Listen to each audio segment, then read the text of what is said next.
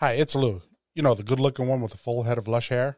I'm taking a break from filling DM Scott's shampoo bottle with Nair to tell you about our new website, thedungeonmastersdojo.com. There, you'll find a host of awesome things, including a picture of me. Every third Friday of the month, a new blog post related to gaming comes out. Interested in getting caught up on the podcast episodes?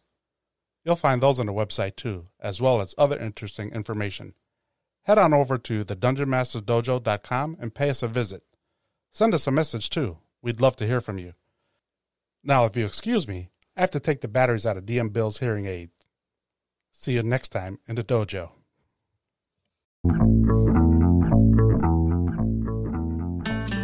Greetings and salutations, DMs, GMs, referees, judges, game operations directors, and all other varieties of storytellers.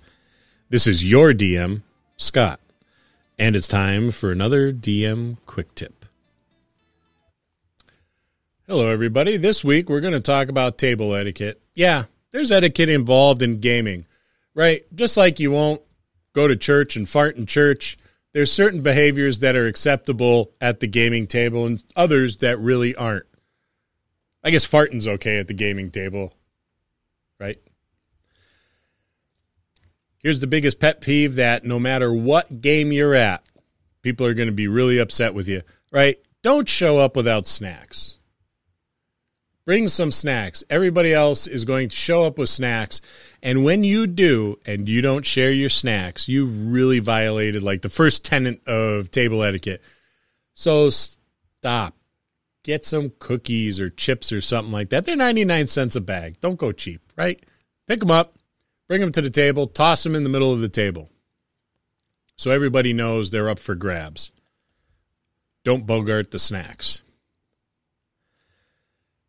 I think it's always good to communicate about what topics are off limits, right? And once you do that, and you do your round robin, communicate what topics are off limits, respect the wishes of the other players.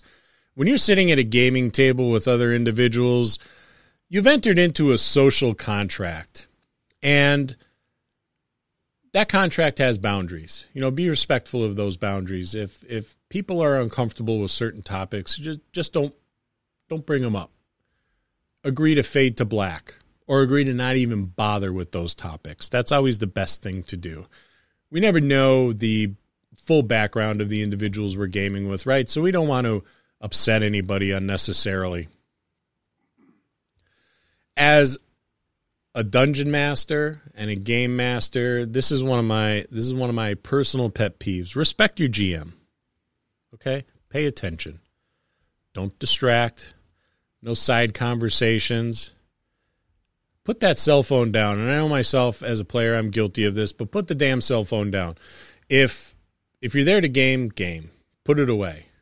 Right? You don't have to turn it off. People have families. There could be family emergencies. But put it away. And put it on vibrate. Unless you're looking up a rule or whatever have you and you don't have a book handy. Along with that, you know, I think it's good to argue the rules, especially if you have a concern with the ruling, but do so respectfully and understand that your DM has the final say, right? The rules are there for a reason, but the DM always has final say. And if you're going to go ahead and you're going to argue those rules and you're going to do so respectfully, please respect the other players at the table. Pull the DM aside after the evening's gameplay is done and go, hey, I got a question about your ruling on this. The rules clearly state this, but you went ahead and ruled this way. And that way you and your DM can have a dialogue on it. And it's not interrupting the gameplay and the enjoyment of the other people at the table. Because keep in mind that while you're important as a player, there's still other players at the table.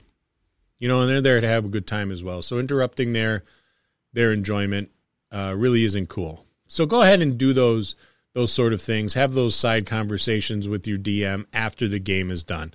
And understand that ruling is final. Maybe it'll be different next time. Maybe it was a rule the DM wasn't aware of. But please be respectful on that. Share the spotlight. Right? So there's going to be a point in time where the spotlight is going to be shined on you. And there's going to be other points in time where the spotlight is going to be shined on on other players, other characters. Let them have their moment. That's what it's all about. Let them have their moment and understand that they're getting as much enjoyment out of their moment as you are when your moment comes. So share that spotlight. Don't step on anybody's toes. Let everybody do their thing. Be open to feedback. This is important, especially for DMs. I like to get feedback from my players as to how I'm doing, and I like to give feedback back to them. So as a player, go ahead and be open to that feedback. It's only going to improve your game.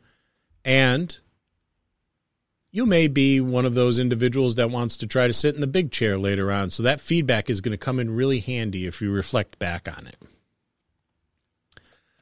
I can't stress this enough when at the table, but players are not their characters. They are the players. So you got to know how to separate the two. If your dwarf hates elves, that doesn't mean you have to act that way towards the other player, right? So learn how to separate a player from their character. And again, DMs, accept feedback from your players. You got to have that dialogue with them. They're going to tell you what they want, what they enjoy, and what they're not cool with.